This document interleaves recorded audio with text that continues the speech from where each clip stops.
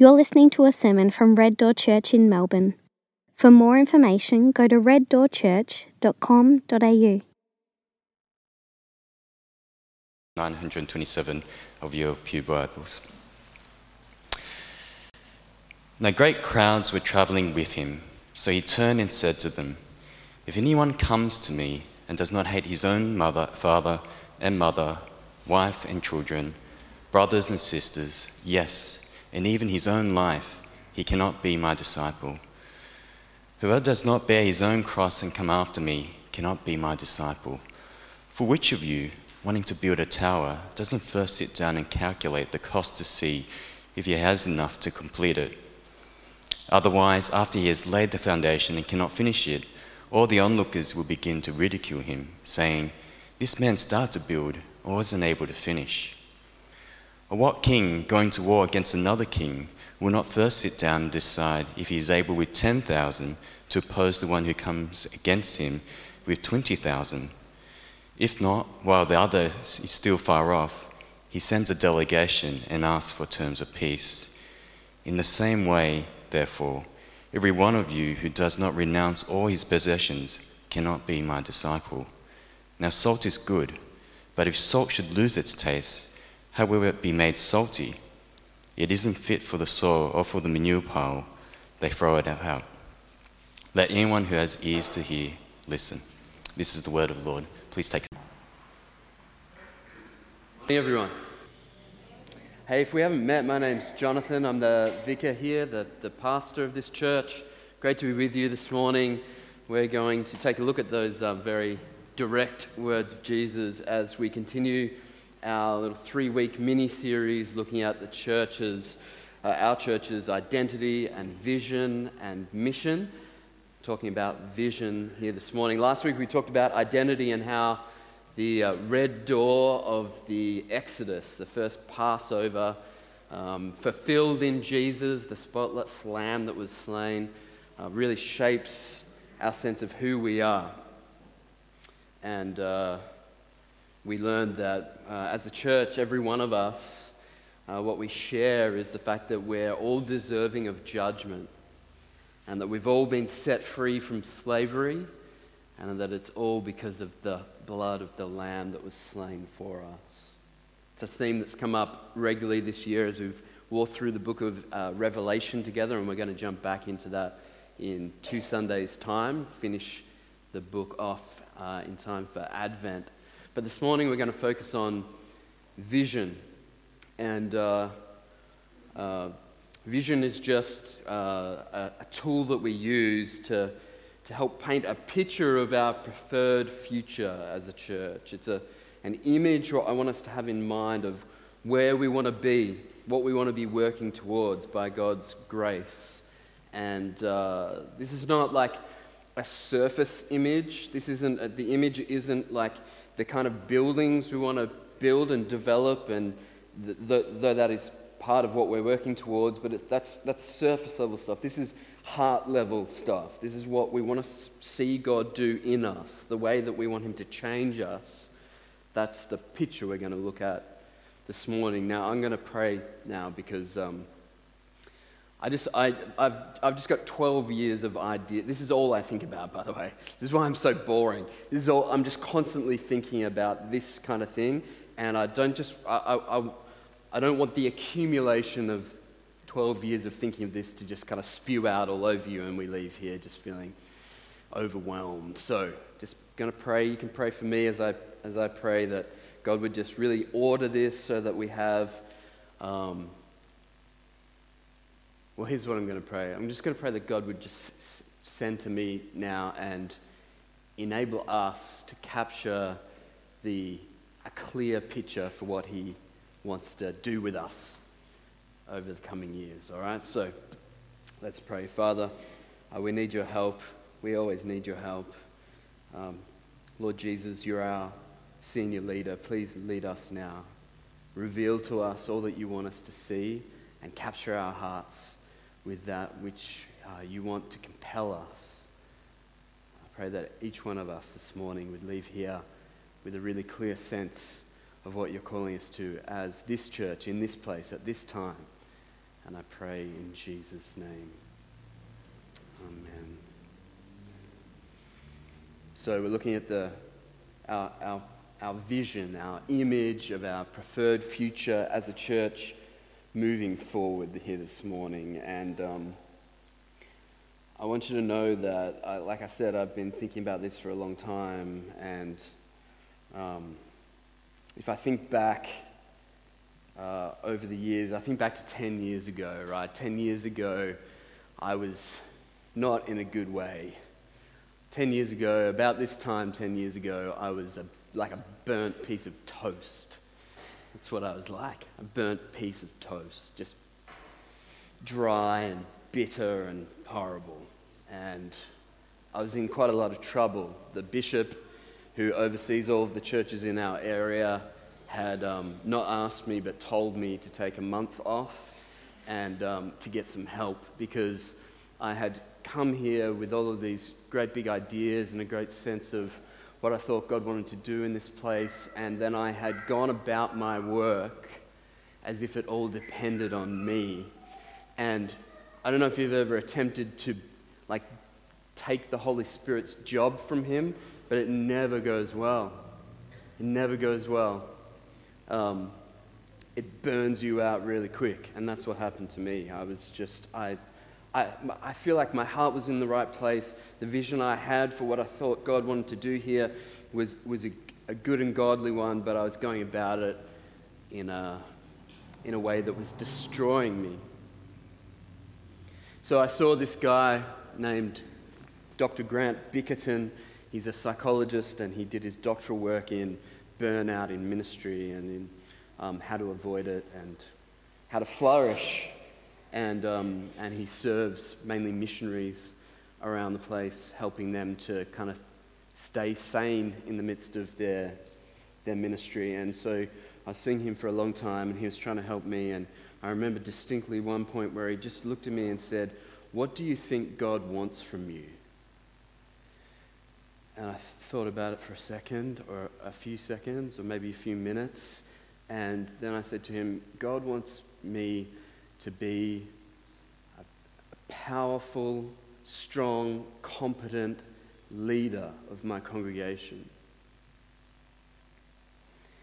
And he just looked at me and said, "Where did you get that idea?"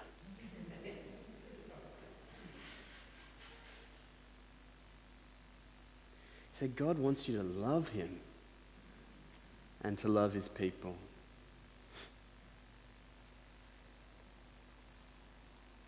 And I just experienced this sort of, that thing where you get the conviction of the Holy Spirit comes upon you, and you're at once kind of ashamed and released from shame.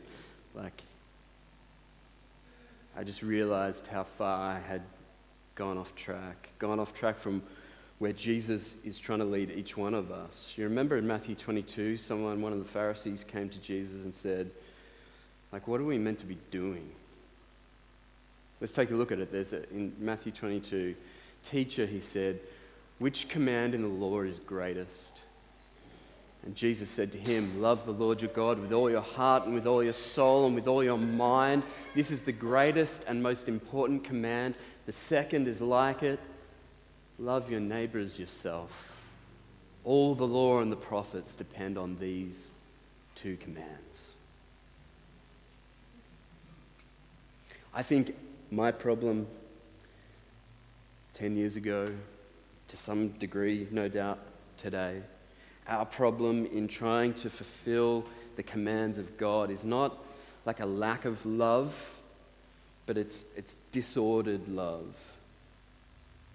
This is what St. Augustine, one of the greatest thinkers, just full stop, in the history of the world, and one of the greatest theologians, and so much of what we believe under the scriptures is kind of formed and formulated by him back in the 4th century. And St. Augustine had this idea. He was trying to figure out why people in general and Christians in particular were so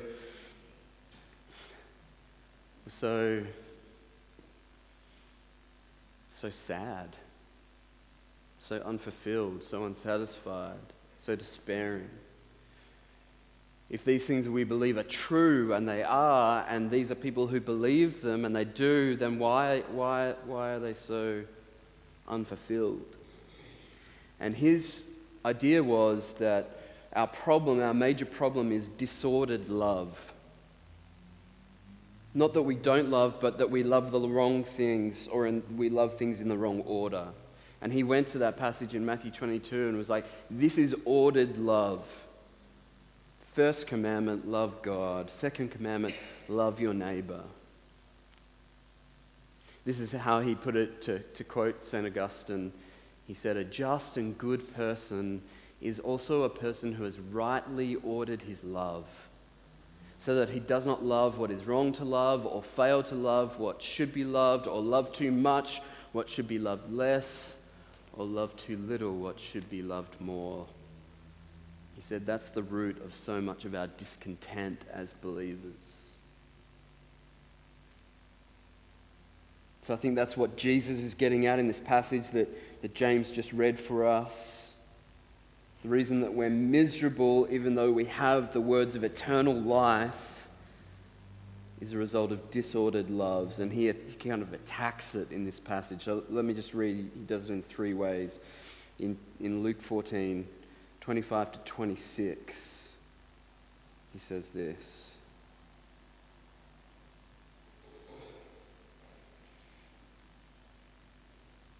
Now great crowds were traveling with him, with Jesus.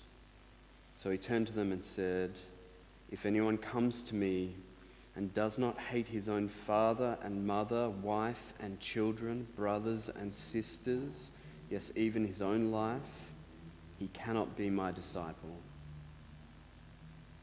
What he's talking about there is disordered love. You know from Jesus' teaching, he's obviously not wanting us to hate mother, father, brother, sister, husband, wife, neighbor. He's told us that one of the great commands is to love our neighbor as ourselves. The point is, and this is common in Hebrew teaching at the time, the word hate refers to the sort of a comparative love. That next to our love for God himself, all other loves must seem like hate. So family for us, and this is huge for us in our culture, right?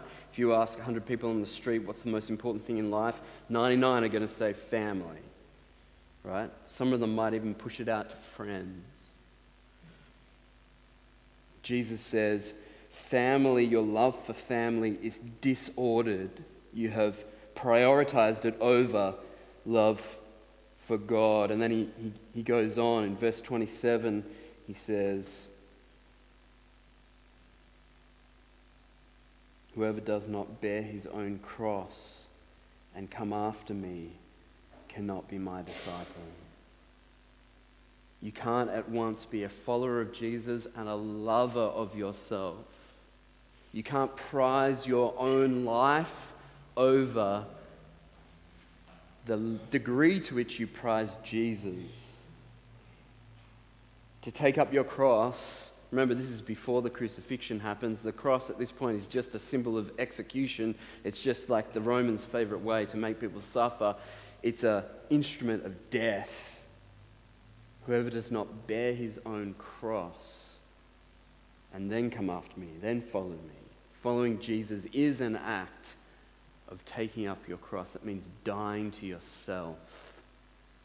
Our loves are disordered. We prize ourselves, our own dreams, visions, kingdoms over Jesus and his kingdom. He says it differently in Luke chapter 9, just earlier on. He says, if anyone wants to follow after me, let him deny himself, take up his cross daily and follow me.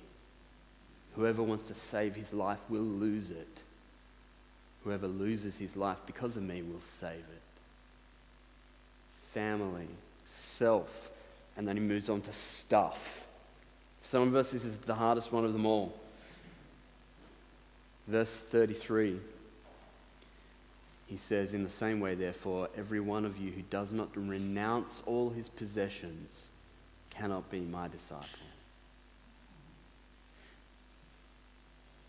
To follow Jesus means to renounce the hold that stuff has over us. It's very hard for us to even imagine the hold that stuff has over us because we never go without stuff. If you decide, like all of us should, to fast from time to time, whether it's from food or other stuff, that's when you realize how much of a hold stuff has over you. Jesus knows this, and that's why he says, unless you renounce the hold, unless you forsake the worship, service of stuff, you can't be his disciple. Our problem is disordered loves. It's that we love our family, ourselves, and our stuff more than we love the King of Kings and Lord of Lords. And he says, unless you reorder those loves, you can't follow me. This is like a ride at Luna Park, and there's a measuring tape, and unless you're tall enough, you can't go on the crazy pirate ship that flips over. You can't. And he's saying that about this stuff. Unless you reorder your loves, and this is going to require like daily recommitment, reorganization, then you can't follow me, he says. The biggest obstacle to us achieving our vision, that picture of what we believe God wants to make of us, the biggest obstacle to that becoming a reality is not lack of resources. It's not that we don't have enough money in our budget or enough buildings to service the ministry. It's not lack of resources. It's not incompetent leaders, believe it or not. It's not. It's not incompetent or inadequate leadership. It's not even devils and demons. It's not like the thing stopping us from achieving this vision, of seeing it come to fruition, is not powers of darkness. All of those things are factors, but they're not the biggest obstacle. The biggest obstacle is our disordered loves.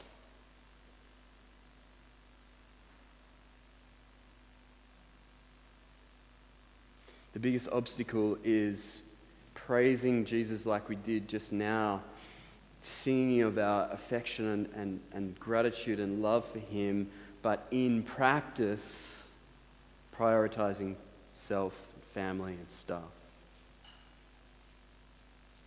I know this is a hard teaching, by the way. It was hard for the people then to hear, and it continues to be hard for us. Why is disordered love the biggest obstacle to us achieving our vision? It's because our vision, let's pull it up, this is our vision as a church.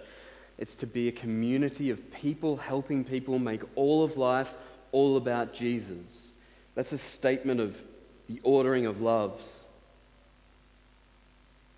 Unless, like right down deep in your soul, unless Jesus is the priority in the universe, unless he is who he says he is, unless he is ruling and reigning and returning, unless all of this is true in our lived experience, then this is just a pipe dream. It's just a nifty kind of saying to put on a letterhead or print on a sign that's going to go up the front there soon. Like,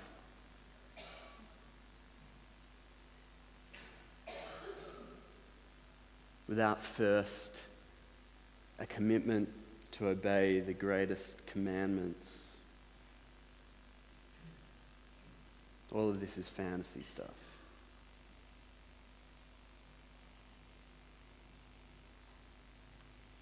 The reason I chose this passage to preach from this morning, looking at vision, is because I really want us to go into this with our eyes open. I really want us to know that if this is what God is calling us to, then it's going to require something of us. It'd be irresponsible of me to paint this picture of a future of life together and then not tell you what it's going to cost. My recent trip to Tasmania cost me way more than I had planned, because I had planned to go over there on the boat. That was going to be my big expense. And then for 2 weeks, I was going to be living for free. I had looked up all of the free camping spots. I was only ever going to stay there. And so there was no accommodation costs. And I wasn't going to eat anything unless I caught it myself, which is also free. And I was only going to drink water from rivers. All right, so it's cheap, right? That's a cheap way to travel. And I did do all of those things, but I didn't factor in some things like the first day I landed there, I went to an outdoor shop and I said, "This is what I'm going to do." And they said, "You're insane." They were like, "This place is littered with empty cars from people who are doing what you did and just disappeared off the face of the earth. We don't know where they are." So then I had to buy a satellite beacon, $600, which is about $600 more than my budget. And some other gear, I didn't know that it can snow in February in Tasmania. I'd never been there before.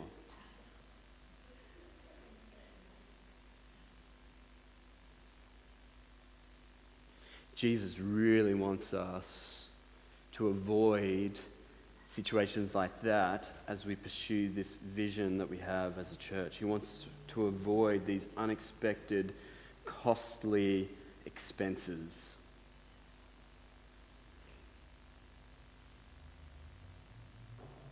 So he's really clear with us. He's really upfront. He says in our reading this morning in Luke 14, he says in verse 27 to 32, "Whoever does not bear his own cross and come after me cannot be my disciple. For which of you, wanting to build a tower, doesn't first sit down and calculate the cost to see if he has enough to complete it? Otherwise, after he's laid the foundation and cannot finish it, all the onlookers will begin to ridicule him, saying, 'This man started to build and wasn't able to finish.' Or what king going to war against another king will not first sit down and decide if he is able with 10,000 to oppose the one who comes against him with 20,000? If not, while the other is still far off, he sends a delegation and asks for terms of peace." Jesus is really clear about the cost of following him. I want to be really clear about the cost of being part of this church, because we're going to continually appeal to you to put your hand to the plow and get involved in the work of mission and ministry in this place so that we might achieve this vision for a flourishing future together. And I just need you to know that that's what being here is going to involve. This vision is going to cost you. It's going to cost you. It's going to cost you money. We've just spent so much time working on the budget for the coming year. I'll tell you later about the meeting on the 29th of this month, our annual parish meeting. We're going to put the budget before you and ask that you would receive it, commit to it. It's going to cost money. We've just had a really low year of giving comparative to the last couple of years. Very, very low. We've had to recast our budget a couple of times. Price of living's gone up. But we're also casting a vision for the next 12 months, which is going to require not just the giving of this year, but more. There's a lot of big projects that we have in mind for the next few years. All of it costs money. But I'm not just talking about money. This vision is going to cost you yourself.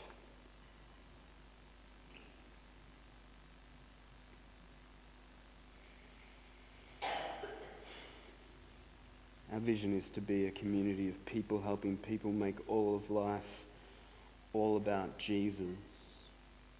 I want you to know that this is not the vision that I would write if I was trying for us to be the biggest church we could be.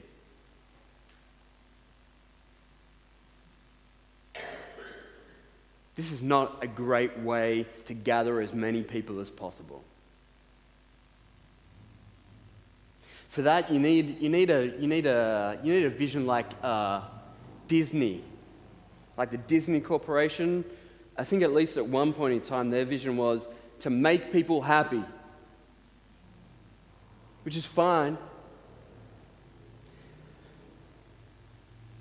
That'd be a better way to gather as many people as possible. Like if our goal was to have a church of 3,000, then something a little bit more like that would work a whole lot better, right? Like our vision is to be the kind of church that makes you feel good about yourself. I'll sign up for that. This is not like the key to church growth. In fact, I've been told by one person that I might want to reword this if I want to see our church grow numerically. But that's just not the way of Jesus, the way I see it. This is a kind of theme repeated throughout the Gospels. Like, it's so obvious that Jesus wasn't just trying to gather as many followers as he could. It's just so obvious.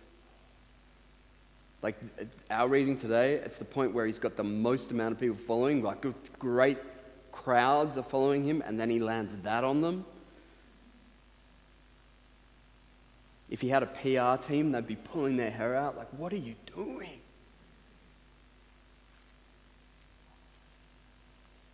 In John chapter 6, Jesus has just given a whole bunch of hard teaching like he often does.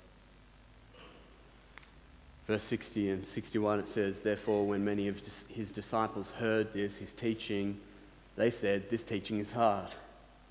Who can accept it?' Jesus, knowing in himself that his disciples were grumbling about this, asked them, 'Does this offend you?' He goes on in verse 65. He said, 'This is why I told you that no one can come to me unless it is granted to him by the Father.' From that moment, many of his disciples turned back and no longer accompanied him, unfollowed him. So Jesus said to the 12, 'You don't want to go away too, do you?' And Simon Peter answered, 'Lord, to whom will we go? You have the words of eternal life. We have come to believe and know that you are the Holy One of God.' Where else are we going to go? If Jesus is who he says he is, then Peter says, 'We're with you, no matter the cost.' In his case, crucifixion upside down was the cost.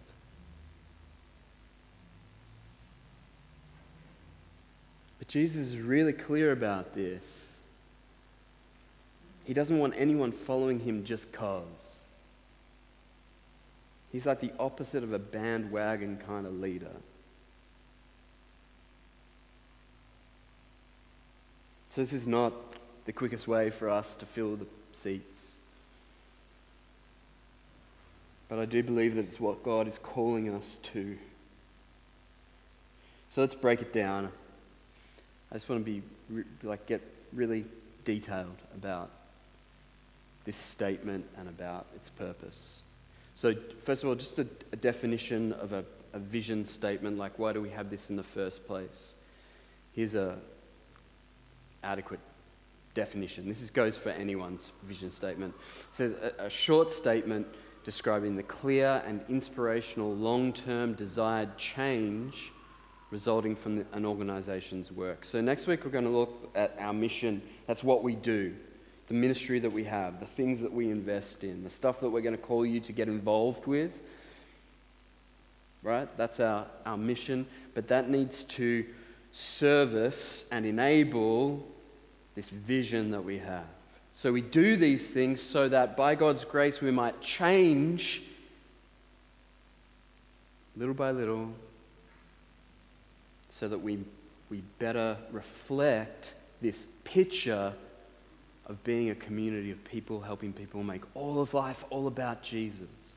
It's meant to be aspirational. It's meant to be just out of reach. It's meant to be future-orientated. Clear, long-term change.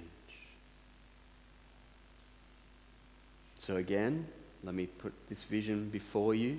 Some of you have heard it so many times, you're so sick of it, but I'm going to say it again. If we go to our vision, to be a community of people helping people make all of life all about Jesus. I want to just break it down for you line by line, and then we're done. So first of all, we want to be a community. We want to be a community. We see a church. Okay, so this is what we see. You need to use your imagination. We see a church that gathers people of all ages, stages, cultures, a community that forsakes both tribalism and individualism, joyfully welcoming all people. Our culture, the culture that we live in, is both tribalistic and individualistic. So tribalism is, I have my people that I want to do my life with. They're normally the people that agree with me. They have the same politics or skin color or economic status. I have my people, and they're the people that I allow into my life. All of us are by nature tribalistic. Human beings are tribalistic. The gospel comes and crushes it. Speaking to a very tribalistic people, Paul says that the gospel, Jesus' death, has destroyed the dividing wall of hostility between Greeks and Jews. Destroyed it. So we forsake tribalism. We don't have a tribe here. There isn't a kind of person that we're looking for. All of the mission material that I read says you need to have a group of people that you're trying to reach. We don't have one. I'm not interested in reaching young people or black people or single mothers. I want us to reach everyone. The kingdom of heaven is like this. Every tribe, nation, language. So we reject tribalism. We also reject individualism. This is also just in our blood. If you grew up in this country, you're an individualistic kind of person. That is, you conceive of the world in relationship to you. What's good for you, what suits you.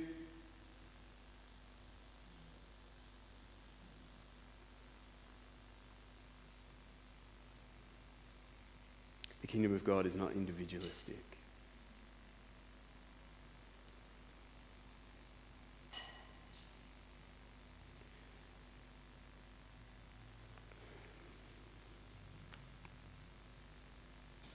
In putting this statement together, I really wanted something, this is years ago, but I really wanted something that couldn't be read individualistically.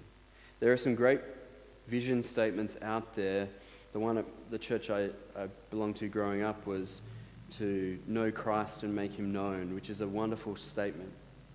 Know Christ, make him known. But it can be read individualistically. All right, so I'm going to know Jesus really well, and I'll make him known to the people that I know. I wanted something that could not be read that way. You can't take this and just apply it to yourself. This is us.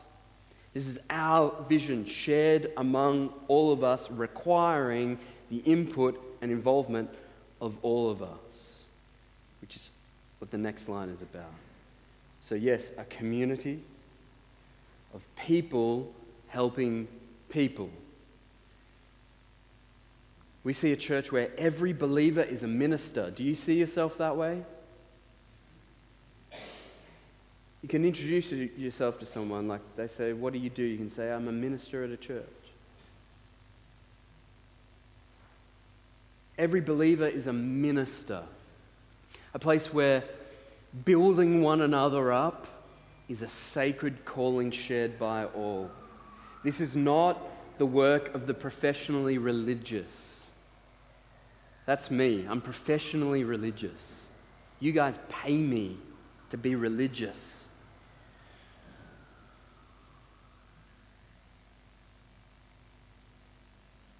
Our ministry here is not dependent on the professionally religious. It's a sacred calling shared by all. We're all ministers.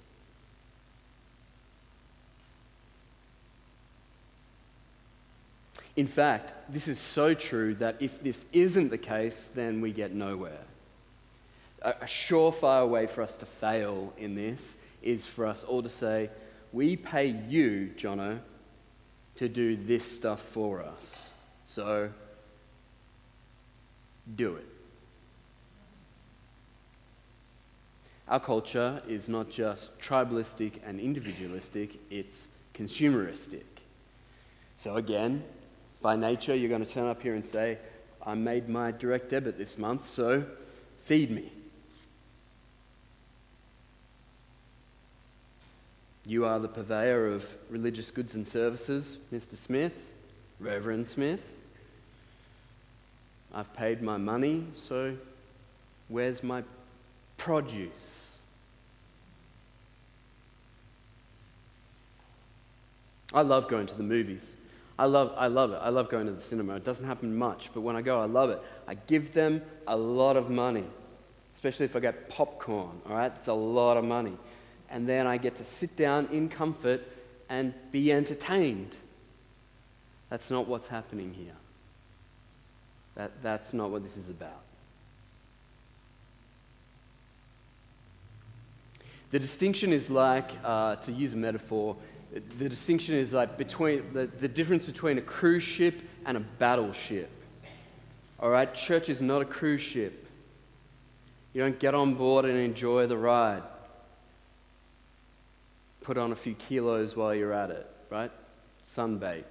I don't know I've never been on one, but I'm imagining that's what it's about. I'm seeing hammocks and dancing girls and drinks with little umbrellas. That's a cruise ship. A battleship is very different. A battleship, everyone on a battleship is there for a reason. They're part of a mission. They don't carry any passengers. This church is a battleship. In fact, the church is a battleship. It's a mission vessel.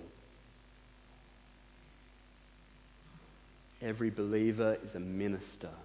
And the good news is, unlike a battleship, which I imagine is just a lot of hard work,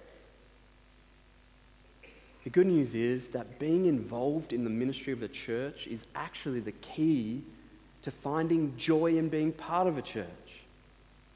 I'm telling you, if I wasn't involved in ministry, I would never go to church. I can't think of a bigger waste of time. And this is I understand this is confronting if you're a kind of turn up to church and then go home again kind of person. But my plea for you is not just that, the reason I'm telling you this is not just that I believe this is what church is, it's just the reality, but it's also because I'm zealous for your joy.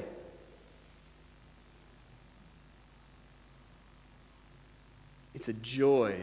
Ask anyone who is serving here this morning. It is a joy to minister to God's people in God's church. He makes sure of it. He really makes sure of it. He guarantees that you will experience joy and satisfaction in serving Him and His people.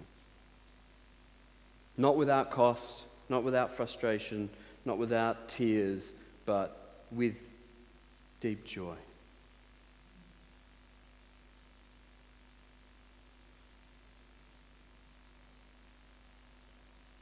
A community of people helping people make all of life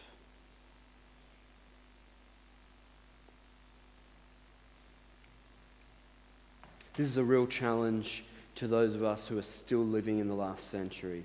In the last century, you had this phenomena, it's a really weird, peculiar, disfigured phenomena called nominal Christianity. It was the idea that you could be a Christian because that was on your name badge. It was an identity you assumed for yourself. I'm a Christian person. I tick that on the census. And have no engagement with either God or his people. Fascinating. I think if you went to Jesus or Paul or any of the disciples, anyone in the early church, the church fathers, if you went to them with that idea, they'd be like, what the hell is this?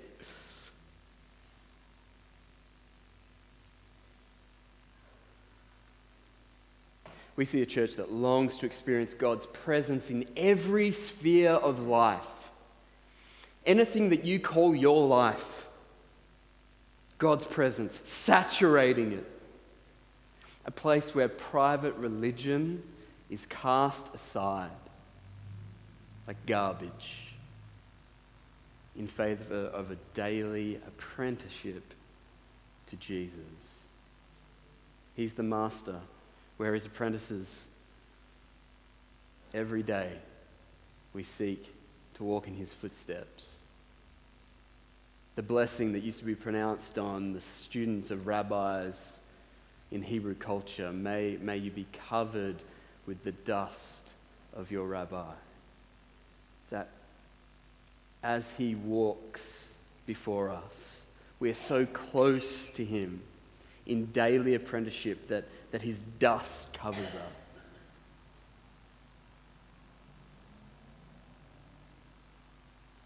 All of life. No such thing as Sunday morning Christianity, no such thing as private religion, no such thing as nominal faith. All of life. And finally, all about Jesus. We see a church overwhelmed. We got to get those Anglican kinks out of our system. That British, like we just don't want to experience any sort of emotion or kind of be taken up with any affection. No, we want to see a church overwhelmed with love for Jesus.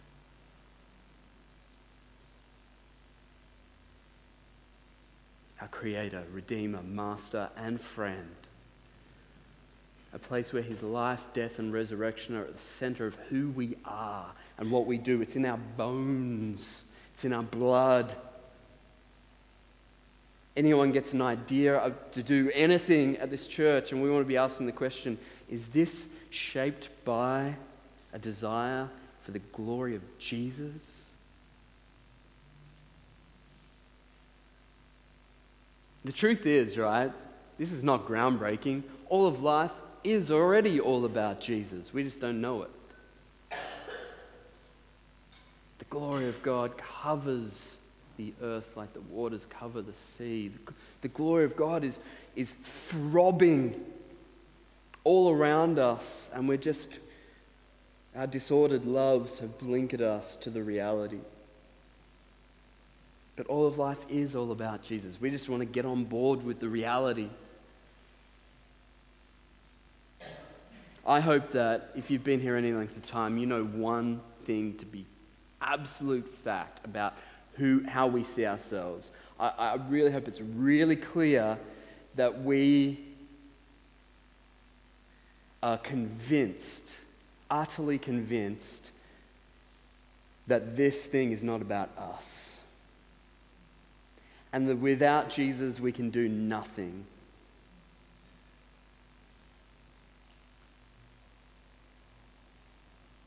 Do you know this country is littered with the corpses of dead churches who made their ministry about something other than Jesus? Say that again. This country is littered with rotting corpses of churches that made it about something else.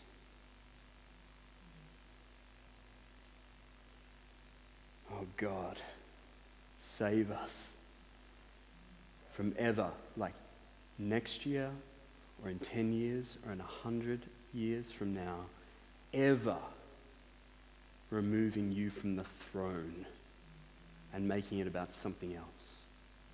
You know what they make it about? Normally they make it about good things.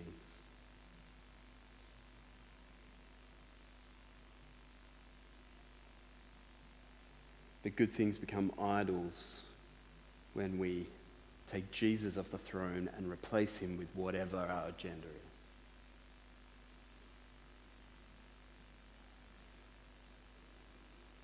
It's all about Jesus. How we work this out, this is what we're looking at next week. How we work this out, the mission that we do, the stuff that we do, the ministry, that changes. Changes all the time.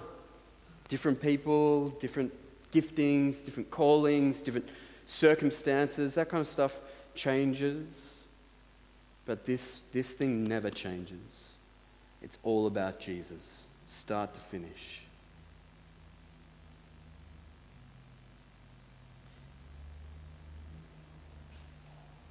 So there it is.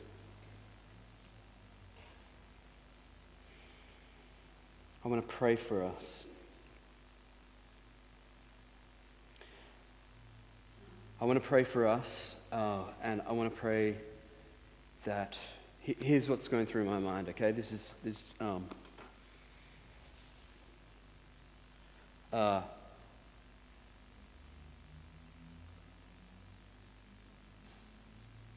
it's always fascinated me how Jesus' brother James says, not many of you should want to be teachers because we know that teachers will be more harshly judged by God. They'll face a harsher judgment. So here's what I've just done. If I'm wrong, then I've just opened myself up to a significant amount of judgment from God. Because if I'm saying this is the whole thing, like this is the vision that we have as a church and what I'm calling us to, and then I spend the next year before I'm eaten by a shark or hit by a bus or I'm taken somewhere else to ministry somewhere else, or if we do this for another 10 years or 20 or whatever, if I'm calling you to this and I'm wrong, I'm misled, I'm motivated by self-aggrandizement, or I don't know, 1,000 ways that I could be misleading us. If that happens, I'm in so much trouble.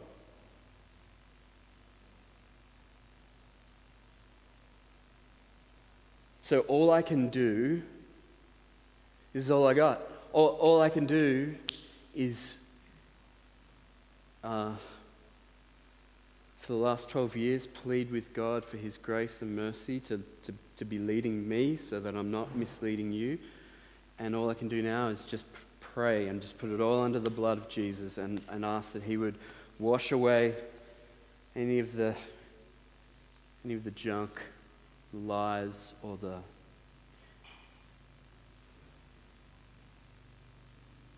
wherever I'm wrong. And then just crystallize, clarify whatever's good, whatever's true, whatever's worthy of our lives.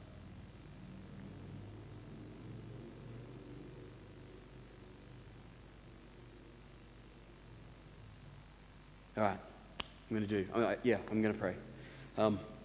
Please join with me.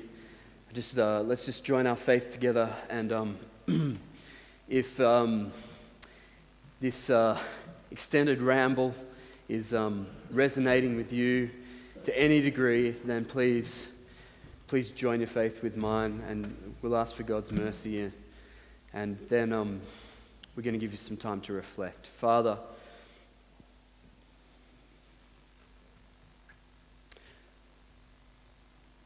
please have mercy on us as your church here in Caroline Springs.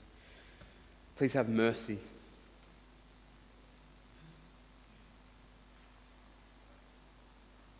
We're just riddled with disordered love and mixed motivations.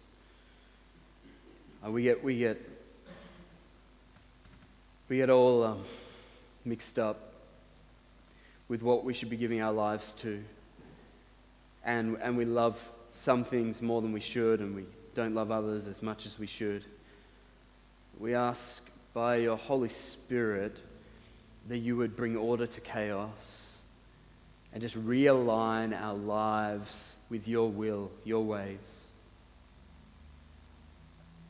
Help us to love mother, father, husband, wife, brother, sister, neighbor in the right way, in a well-ordered way. Help us to have you, Lord Jesus, as our the supreme recipient of our affections.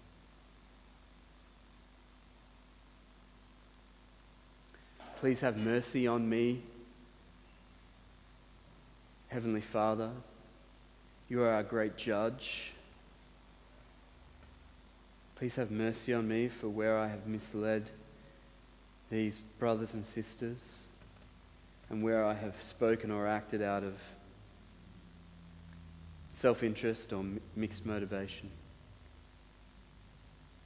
And please, Lord, please clarify, solidify,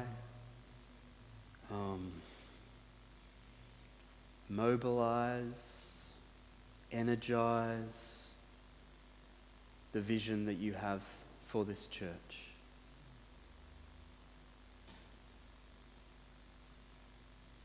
I pray, Lord God, that in the next couple of minutes, as we listen to these words, we would also do some accounting.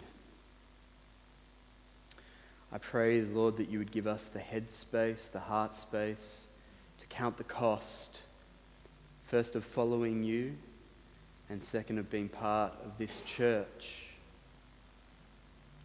And from there, Lord God, may you give us grace to commit fully to you and engage in a life of ministry as ministers in this place, ministers of your grace, ministers of your gospel.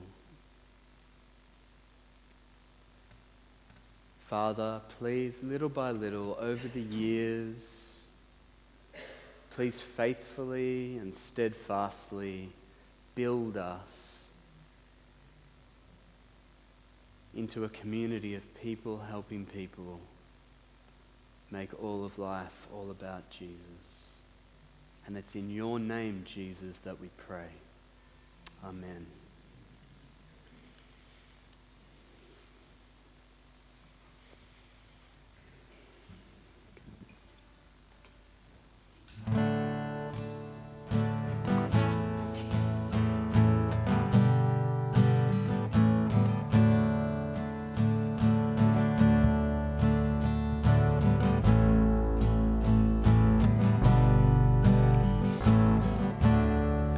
This life I live is not my own, for my Redeemer paid the price. He took it to be his alone, to be his treasure and his prize. The things of earth I leave behind, to live in worship of my King. His is a right to rule my life, mine is a joy to live for him.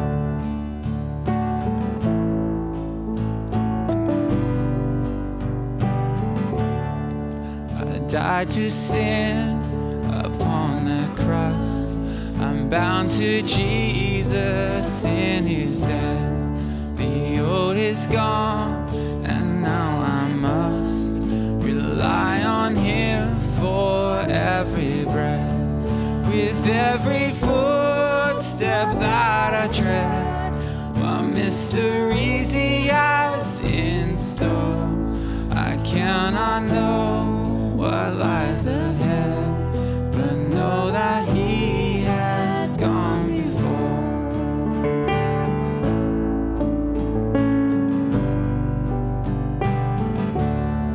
There is a voice that pierced the grave, a power that rolled the stone away, a sound of life, I know I'm saved. The voice of God has called my name, so I will